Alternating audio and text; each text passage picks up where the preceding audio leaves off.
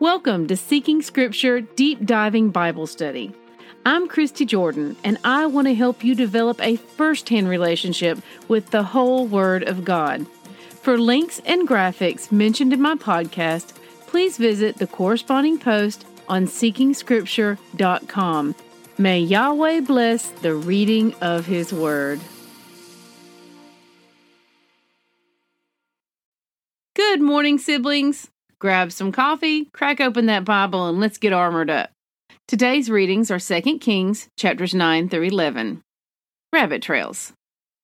Word of the day, apostasy. The definition from Webster's is an act of refusing to continue to follow, obey, or recognize a religious faith. What's going on? In our readings right now, we are witnessing Yahweh's warning turning into Yahweh's wrath. Warnings can only last for so long. Hitting the slopes.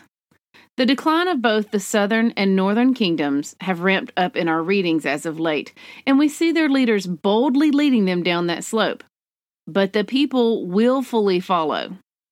It is worth noting that the leaders of Israel were a surprisingly good representation of the people they led, despite this not being an elected position. As the people went deeper and deeper into their apostasy, Yahweh appointed them kings that represented this. Had Yahweh abandoned his people?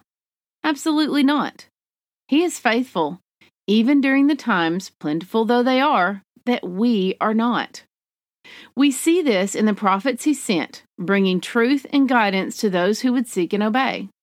Also, in the giving of his commandments, and taking the time to clearly show us how they are blessings that will keep us from harm and often self-inflicted curses. In our time, one of the many ways we see his faithfulness to us is our free and open access to his word. Never before has a people had such unfettered access to the word of God. We can literally have it in the palm of our hands at a moment's notice. Where previous generations had to search Scripture by first seeking out a copy of one of the scrolls and then hoping they could read and then poring over every word, we can speak a request to our phones and have it pop up within a second. Just think, in 1900, only 21.4% of the world population was literate. In 2000, that number had risen to 81.88%. Just in time for smartphone Bible apps. We have access to a myriad of translations, as well as the original languages it was written in.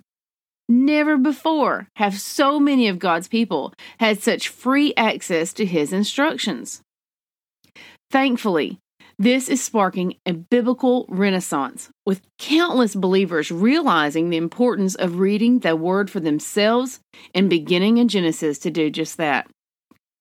From there, the spark becomes a flame as the Holy Spirit pulls us deeper and ignites a passion for God's truth with the realization that Yahweh did not give us the Bible so we could have someone else read it for us.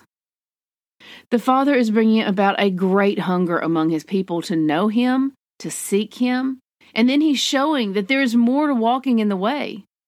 It is about a daily abiding, ever-deepening relationship with him.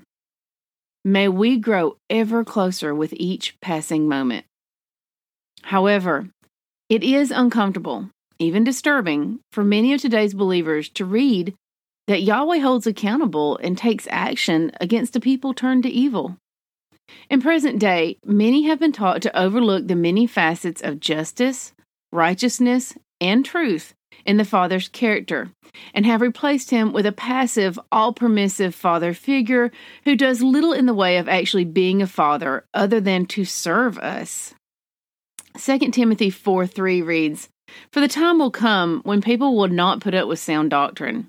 Instead, to suit their own desires, they will gather around them a great number of teachers to say what their itching ears want to hear." A few other notes. We are headed to the exile and dispersion of Israel, which we will reach by the end of this book, and which is just now, in our time, beginning to come to a close as the tribes of Israel begin to come together once more from the ends of the earth. Did you catch that Jehu killed both the king of Judah and the king of Israel? 2 Kings 9. Jehu was made king to rid Israel of rampant government endorsed Baal worship and to destroy the dynasty of King Ahab. Jehu was to be a ruthless king, unrelenting in his assignment, which gave him free rein to exterminate the enemies of Yahweh. But in the end, we see that while the Father used him as a tool, Jehu did not have a heart wholly faithful to Yahweh. Still, Yahweh gave him credit in the matters in which he was faithful. 2 Kings 10:6. By having these men kill the king's descendants, Jehu had them trapped as accomplices in his rise to power. Plus, he couldn't be personally blamed for their deaths. Man, what a day in the Word. I'm going to have to decompress with some Psalms. Psalm 16 is my favorite. If you like, tell me your favorite in the group comments today.